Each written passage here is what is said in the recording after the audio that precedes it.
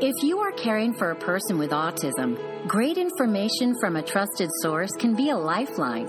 We hope today's conversation will help you create success for the extraordinary individual with autism in your life. Now, here is your host, Rob Haupt. Hey, everybody. Welcome to All Autism Talk. I'm your host, Rob Haupt. I am a BCBA here at Autism Spectrum Therapies, an agency that provides services to individuals with autism. I'm an ABA guy, applied behavior analysis, and that's really kind of how I see the world and view autism and probably really more than autism, just view human behavior, specifically, though, as it applies to therapies and treatments. I'm really excited about today's show. I don't want to take too much time talking it up, but the thing about today, we're going to talk to a really great guest who, is on the other side of the country from me, here in California, and I've been, I've practiced a little bit and worked in New England and New York, and today we're going to talk to someone from the southeast part of the country, and I'm really excited to be able to talk about some of the differences in services and funding and philosophies and viewpoints, which I think is really important for all of us, because I think sometimes we have this assumption that, the way things are viewed in our backyards, in our communities, is just the norm. It's how it should be everywhere. And I think we take for granted that different places have different visions, different viewpoints. And in some cases, those are quite negative and quite dramatically different from what we do. So I think it's one of these opportunities to really learn and hear some different perspectives, some good, some bad, as we kind of look at this and look at services and funding, because as much as we always want to be in the purest form of best possible treatment, best possible care, get it to every single person, we face these different realities, whether they be through state budgets, insurance benefits, school district policies, mandates, laws, and it just makes more things that much more complicated. So today I'm joined by Anna Bullard, who is the Director of Community Outreach and Advocacy for the Early Autism Project, or EAP. She's on the board for the Autism Society of Georgia, as well as the Autism Advisory Council Center for Leadership in Disabilities for Georgia State University. She has been working as a parent advocate for Ava's Law since 2009 and is an advocate for services and other needed resources for families with autism throughout the Southeast, including Georgia, Florida, South Carolina, Kentucky, and Tennessee. She's made it her personal mission to see that these families have equal access to services no matter where they live.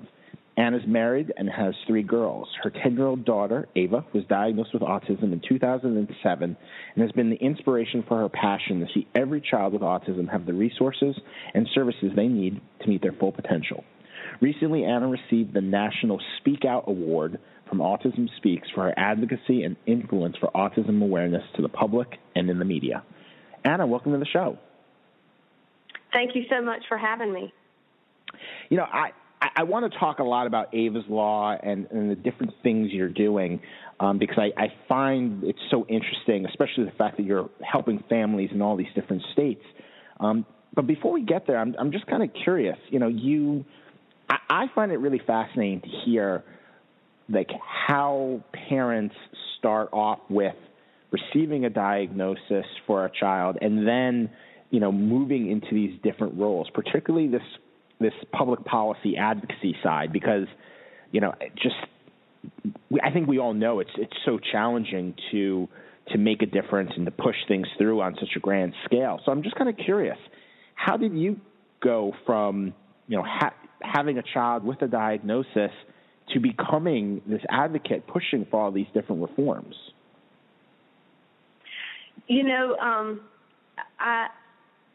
It's really amazing for even to look back and for myself to say, how did I get here?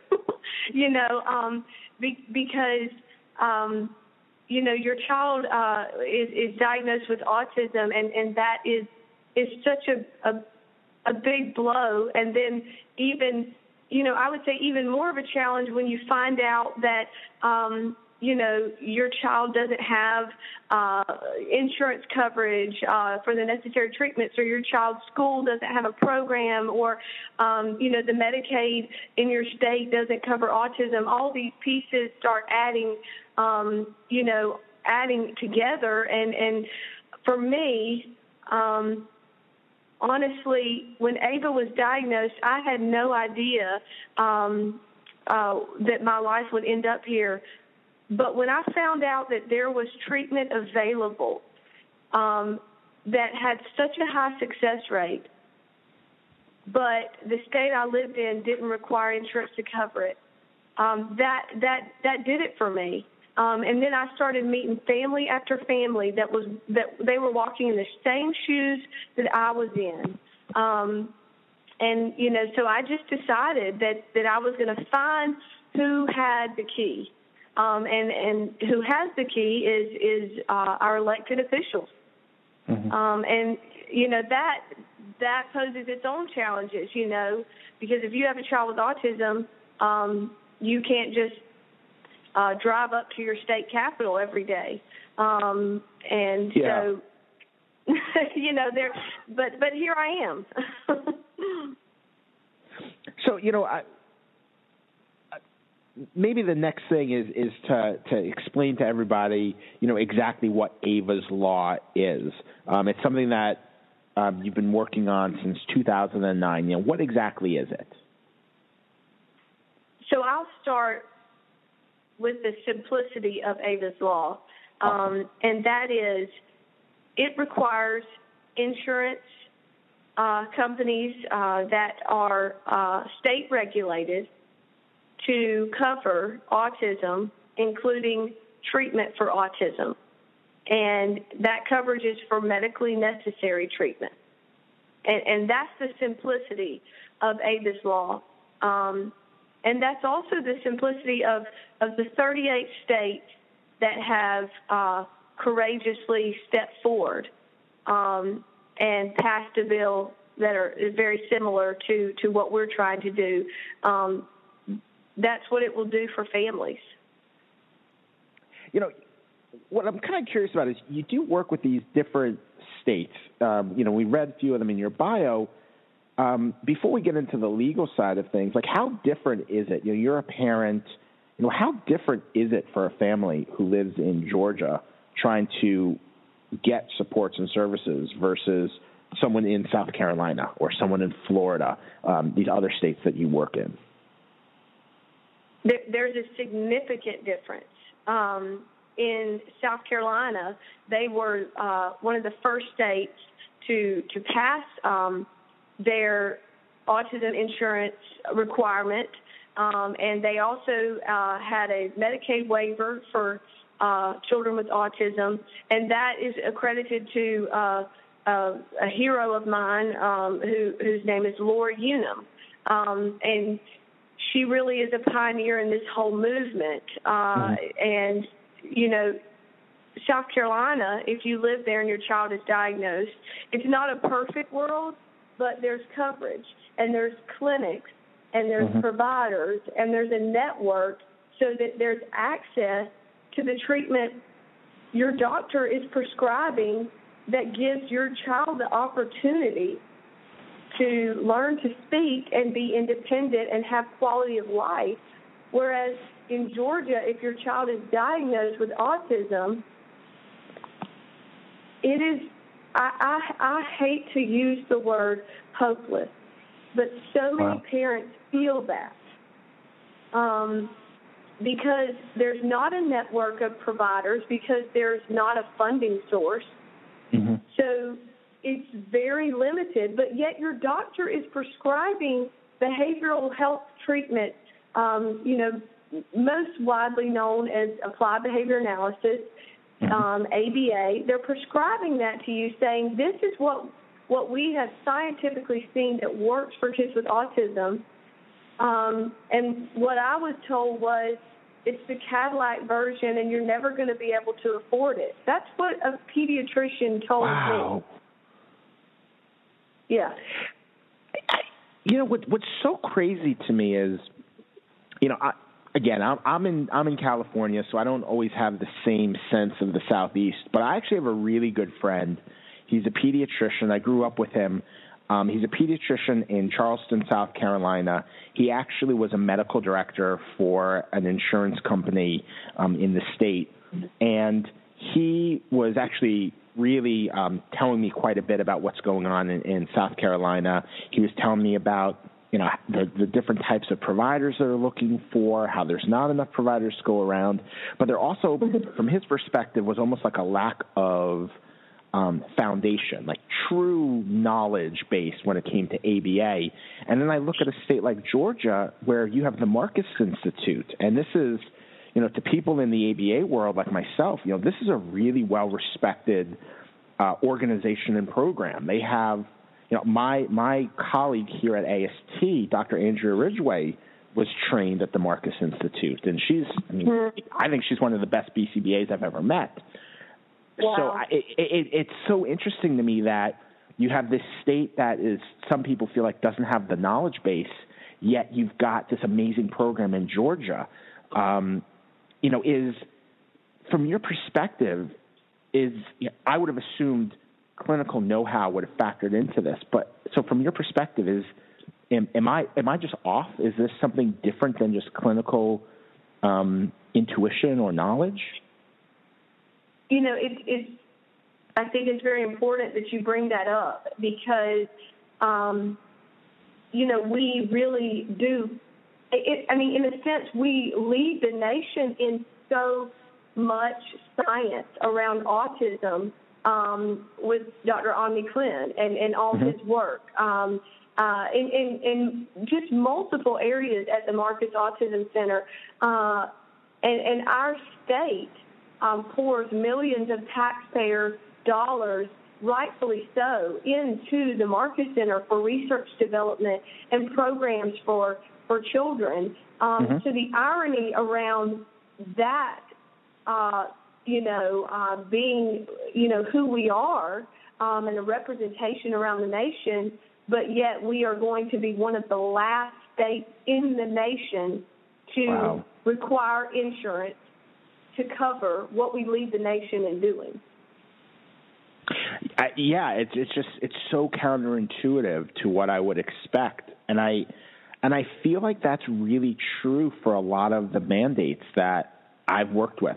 I haven't done work in South Carolina or in Georgia, as I said, but I've done work in Louisiana, Washington, Arizona, New York, Massachusetts, and it does seem sometimes that some of these states without the foundation, like a clinical foundation or maybe a research foundation, have mandates, whereas others don't. Is there, this may be too simplistic of a question based on the complexity of the issue, but is there something specific or things you see that are really standing in the way that really make the difference between a state having a mandate versus not having a mandate?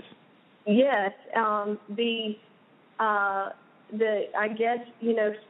For us in Georgia, we have always had the support of the Senate, and we've always had the support of the lieutenant governor, who, and the governor, and they're strong supporters. Our governor is a strong supporter of the Marcus Autism Center. But in the House,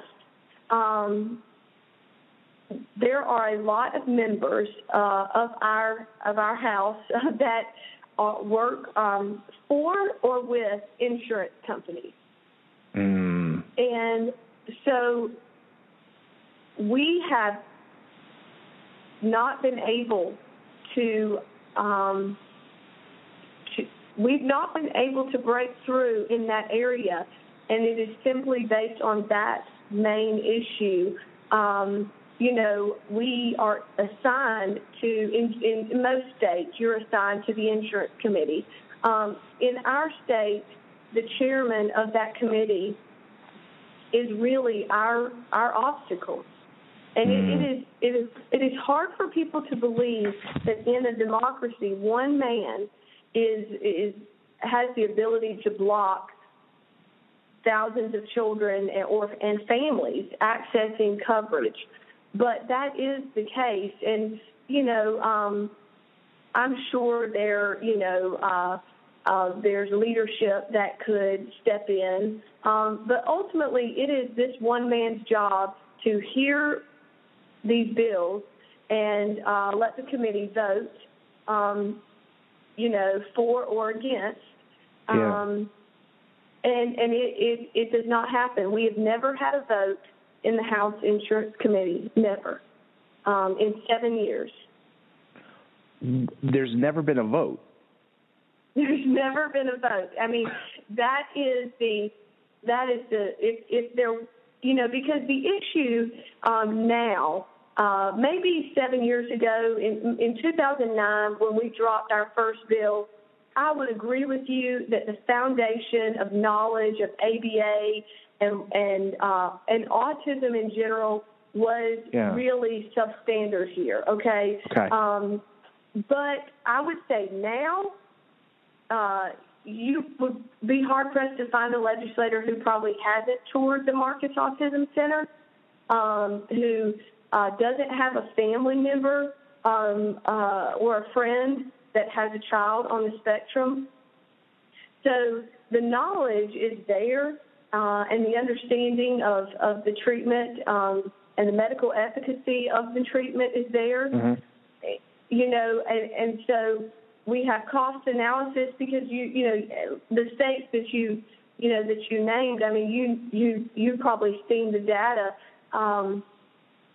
That even a state like Massachusetts that has such a broad autism bill, they don't have caps on their bill. It's still coming in less than 50 cents per member per month,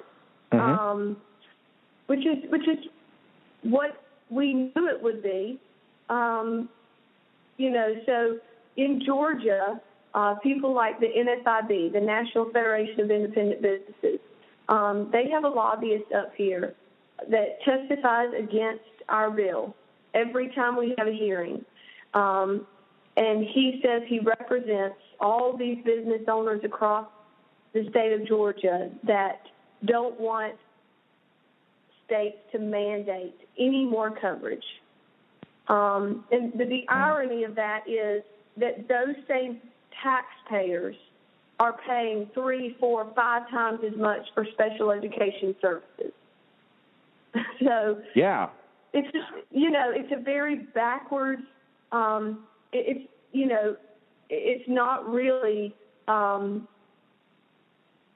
painting the true picture, and it's not allowing insurance to do what it's supposed to do. It's giving them an out. It's allowing them to, not cover the most prevalent childhood disorder that we're currently facing. It's funny. You make me think of like 3 or 4 different things. But, the first thing, as you first started to describe this committee, and I think it's shocking that in 7 years there's not been a single vote on an issue that is clearly I know so many people who contact me. I'm from New York. I lived in Massachusetts. I'm on the West Coast now. I have family all across the country, and I get forwarded Times articles, Newsweek articles, clippings from the local newspaper, local news, postings about autism. It seems to be like this national topic. And so to hear that there's not even a vote, it makes me think of, I just watched last night, I was watching House of Cards. It seems like a House of Cards type of thing where someone's like, this cannot go to the floor. I don't want to be so cynical, but it almost sounds that way.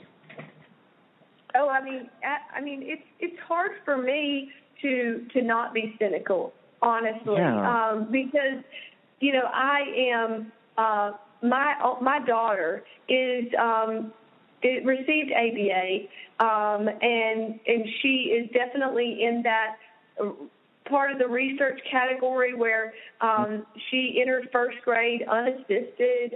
She is 10 now. She is, and she was diagnosed with classic autism at 2.5 years old. No communication. I mean, she had no skills. The actual psychological that was done on her when she was 2.5 says right that she could have mental retardation based on the fact that she has no ability to be tested. And she is a child who has just made remarkable progress. I mean, and I actually said to a legislator, I said, I think the issue with anyone who is not just raising their hand saying this has to be fixed is that you look at our kids and you don't see the struggle, because on the outside they look like normal kids. You know, they're just sitting there and they look like normal kids. And you don't know what my child had to do to get where she is today. You don't know the pain. You don't know all the hard work that our kids do to get where they are and where they should be. And I fight every day for all the potential out there. I'm wondering, the point you just made really makes me wonder. And I know you were talking before about the insurance piece and not having it increases the special education funding and therefore increases taxes. But I wonder, is it part of the issue? It's like you look at a kid in a classroom and you maybe get a sense of something. You see a kid, like you said, a kid is sitting there in school attending. But I feel like so much of the story for a family and for a child with autism is to see home, is to see truly day-to-day life. And I don't feel like people, like when you think about people observing, like, oh, let me go and observe and see what this autism thing is like, the instinct is to go to school. But I feel like home is what tells the story.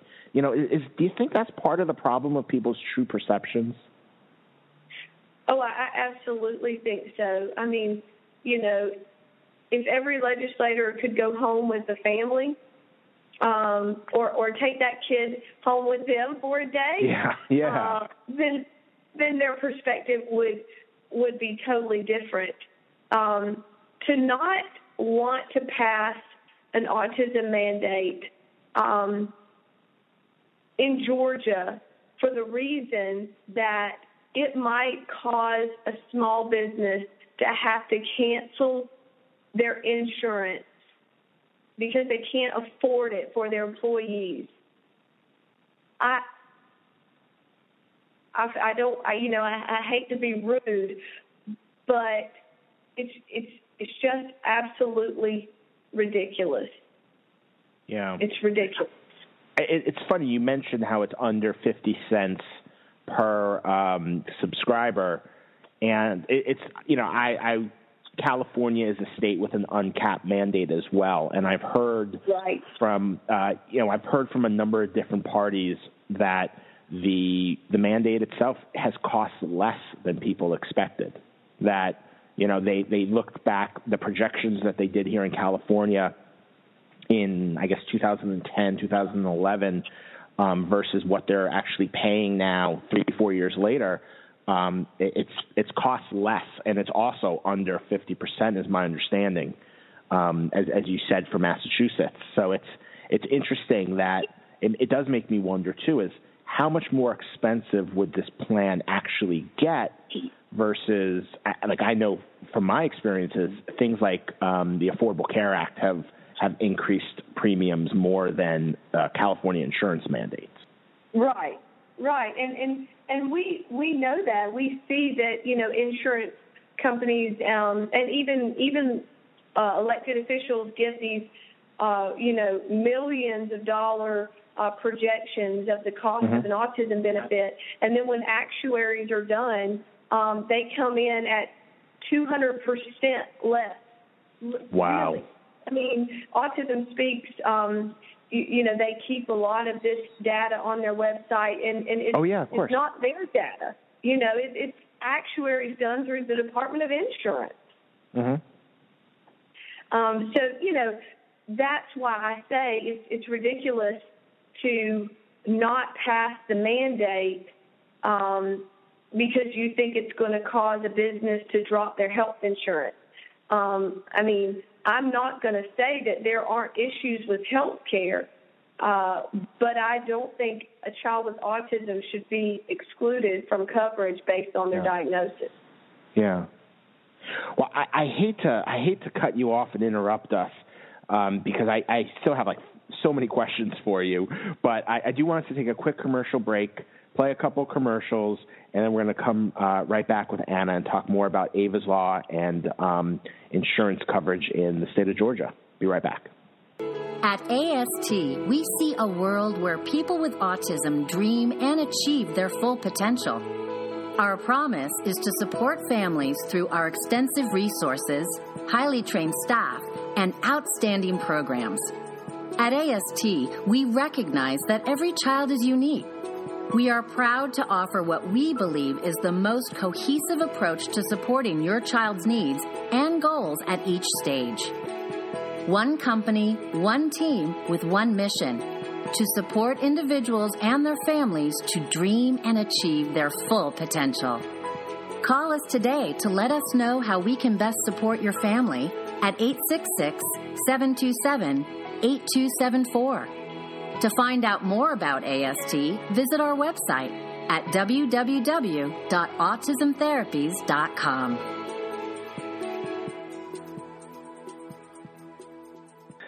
Welcome back to All Autism Talk, everybody. I'm your host, Rob Haupt, and today we're joined by Anna Bullard, active parent in the Georgia community. I wanted to say one thing about you, but I realized there's 4 really cool things you do right now. So I was like, how do I figure it out?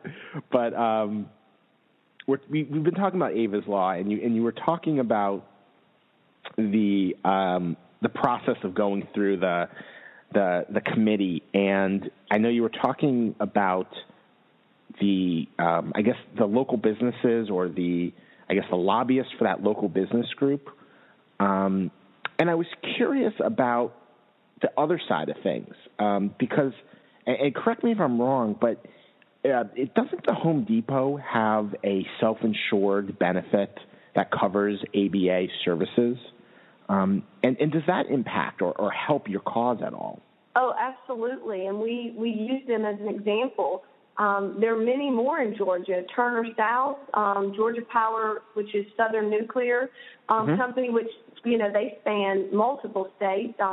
They have the benefit. SunTrust, Rock 10 is a business in Atlanta.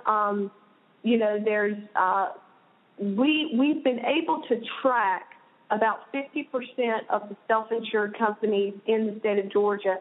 It's hard to track that because it's obviously not public. But we've been able to find that about 50%, and I'm sure it's more. Those are just the ones we can identify. And that is that's really important. And I'll tell you, from the self-insured side, those companies that have added the benefit have done so because they've had an employee or someone come to them and say, we have a child, and we just found out that our plan doesn't cover autism. And those self-insured companies can add that benefit themselves. The group we're talking about that Ava's Law will affect state-regulated plans, they have no way of adding the benefit. They cannot access coverage for their child.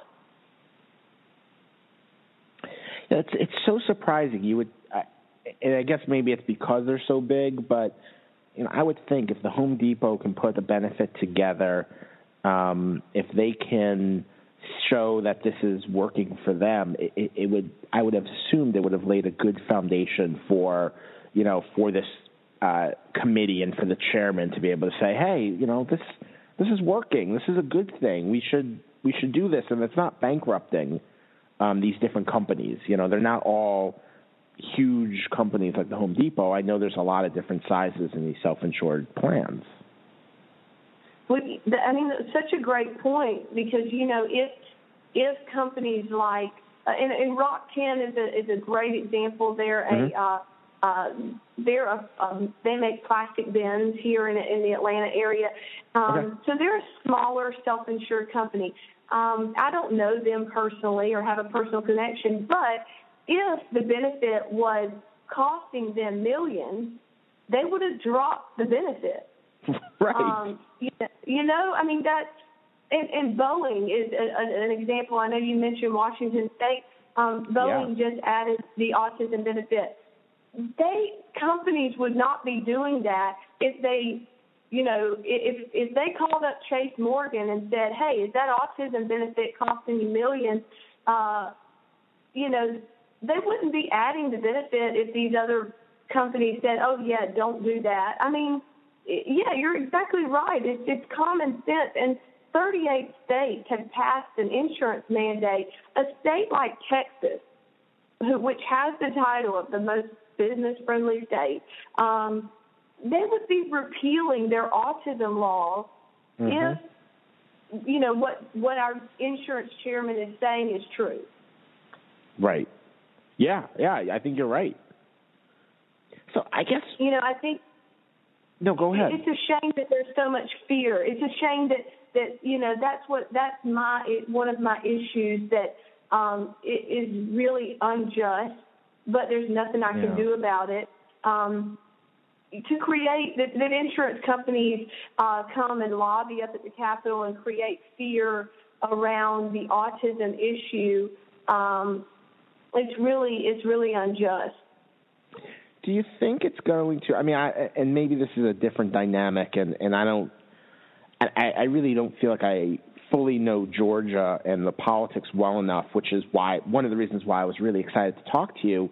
But like here in California, settlement agreements were a big part. These class action lawsuits with settlement agreements. I know there's a number of other states that had to go down that path.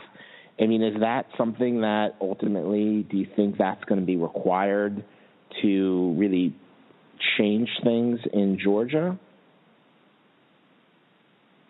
Honestly, I've had so many parents approach me about that very issue, and I know Autism Speaks, on their advocacy side, have had a lot of parents reach out to them about that in Georgia, and I don't want it to go there because I live in Georgia, and I hate to sound sassy, but I love this state. And my daughter has autism and lives here, and I want them to choose to do the right thing because they care about our kids, not because they're backed in a corner. Yeah. No, I get that. I get that. Well, what about, but it may come down to that, but I hope not.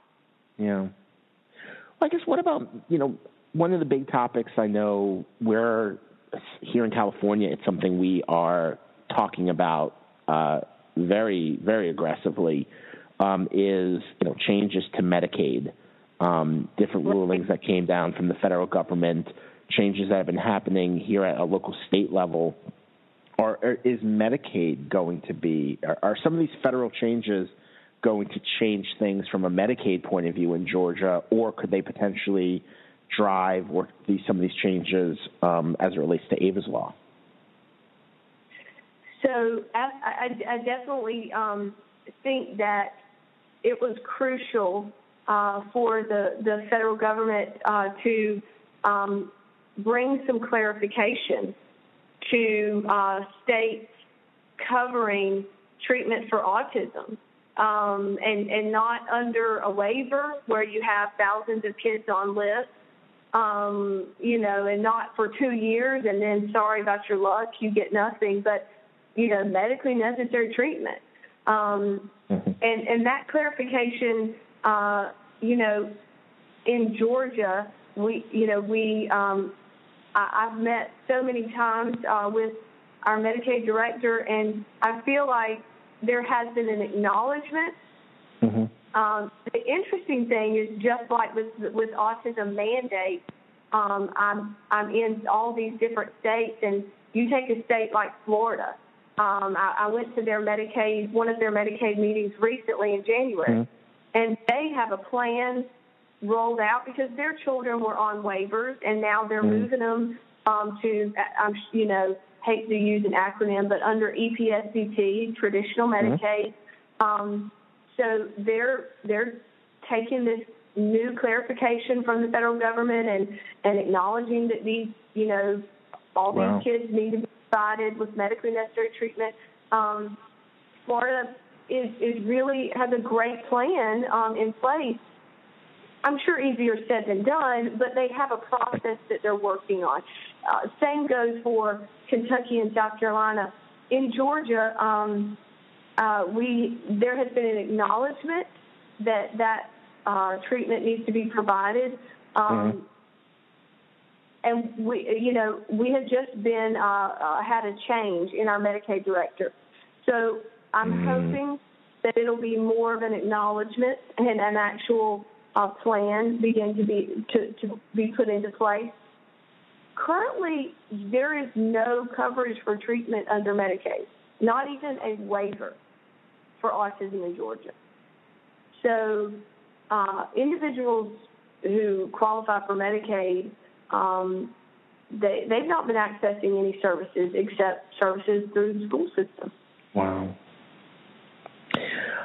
I mean, I guess, obviously we've talked about some, for lack of a better term, some of what we've talked about is a little depressing, just considering the sense out there from some of these individuals, from some of these groups.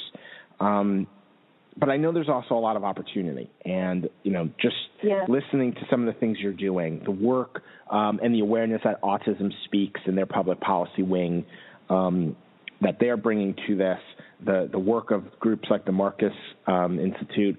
I guess I'm curious, what do you see as the next steps, and probably more specifically, what can, we have listeners who are tuning in from across the country. I'm sure we've got listeners who are tuning in from Georgia. What specifically can parents out there do to maybe to assist in this fight and really push this in the direction we're talking about to get resources to the kids in need? I think that it's so important that our elected officials know how autism affects their constituents' lives day to day. So the families that live in all throughout our nation, they need to call their state senator and their House member and tell their story. They need to tell the story that of the challenges that they face and their child faces, because we ultimately, regardless of what goes on underneath our gold dome here in Atlanta, I think that we as the people, nothing is going to change unless we take back what belongs to us, and that is that we elect those people. We put them there, not to do what they want to do, not to just make policy, but to make policy that we want. They're not even there to make policy that they want. I mean, ultimately, I think that is the big loss that I see working in advocacy and working in policy for individuals with disabilities and specifically autism, is that our elected officials, they need to know how those policies will affect us and what policies need to be changed for us. And they will not know that unless you call them and go see them and tell them your story. And that is what will change not just your life, but it could change thousands of lives, Yeah, I was joking before about Game of Thrones or House of Cards. Look, all these different shows. House of Cards. Absolutely. I was joking before about it, but I I do kind of feel like things like shows like that and different media we see makes us forget how powerful a phone call to our local official really is. I took that for granted personally when when California was going through its mandate. I remember a number of my colleagues and a number of parents telling me the most critical thing now is we've got to call Governor Brown and we've got to flood every line he's got, every inbox he's got. We have to flood it because apparently Governor Brown, the rumor was not necessarily fully in favor of the mandate. And I remember hearing after the fact that every single line was flooded. Parents were telling me I couldn't even get through. I got busy signals. Yeah. And I was laughing. I said, well, who gets a busy signal in today's day and age of voicemail? but they did. And I really believe, and a lot of people told me that's what made the difference, is if he did have any doubts, the voice of this state speaking so loudly to say, we want this. And it wasn't just I am a parent, but I am an uncle of, I am a cousin of, right. I am a friend of. I thought that was a very powerful message, and I feel like we take that for granted. And I feel like we look, as I said at the top of the show, I look at you and say, oh my God, how does she do this? I say forget the fact that you have a child on the spectrum. It's plain and simple. How do you do this? I admire so much anyone who has the courage to get this active in politics and really try and make a difference. And I think, not to minimize what you do, but it almost is like, I wonder, do I and do people like me almost have too much admiration and not enough acceptance of I too can make a difference and put in some time to support you and to support my neighbor and to support my cousin and so forth. Yeah, you're right on. I mean, you're right on, because I think that is how we've gotten to the place that we are, and especially in Georgia. Mm-hmm. I think that people they're not personally necessarily affected by politics. Mm-hmm. They just they get up and go to work, and as long as gas is not $5 a gallon, we're all happy. And we really don't see this trickle-down effect until something happens, like our child gets diagnosed and we go to the doctor and then we call our insurance company and, oh, I'm sorry, you have no coverage because there's some weird exclusion in your state-regulated plan for autism. And then we're pissed off, and we think, how did this happen? And then, in Georgia, we just have so many people that they don't have anyone run against them. They run unopposed every year, which, hey, if they're doing a great job, I guess we all say, well, great, they're doing a great job. But that's why I think it's so important that we do care about our neighbors and we do care about the things that go on, because when an issue affects us, we need to know who they are. We need to know who's donating to their campaigns. We need to know what's happening, because they're making policies that, whether we like it or not, they do affect us in some way. I think that's the wake-up call for me. I think that is what I've learned and why I haven't quit, because I believe that somebody has got to be up here raising their hand, saying, hey, I don't donate to your campaign, I don't take you out to dinner, but I have a child with autism, or I'm a teacher, or I'm whoever I am, and I care, and even business owners in our state, this NFIB, they're a national organization, okay, and they're opposing our bill. But really, I mean, they send out an email saying, oppose all mandates. So but what I want to say is, if you're a business owner, do you really want to buy a plan that has no coverage? I mean, that's the part where I think people got to get more involved, because you really want someone who's advocating for your health insurance to actually have some coverage. You don't want the cheapest plan that doesn't get you anything. You want a reasonable plan that covers the most prevalent things that you can't control.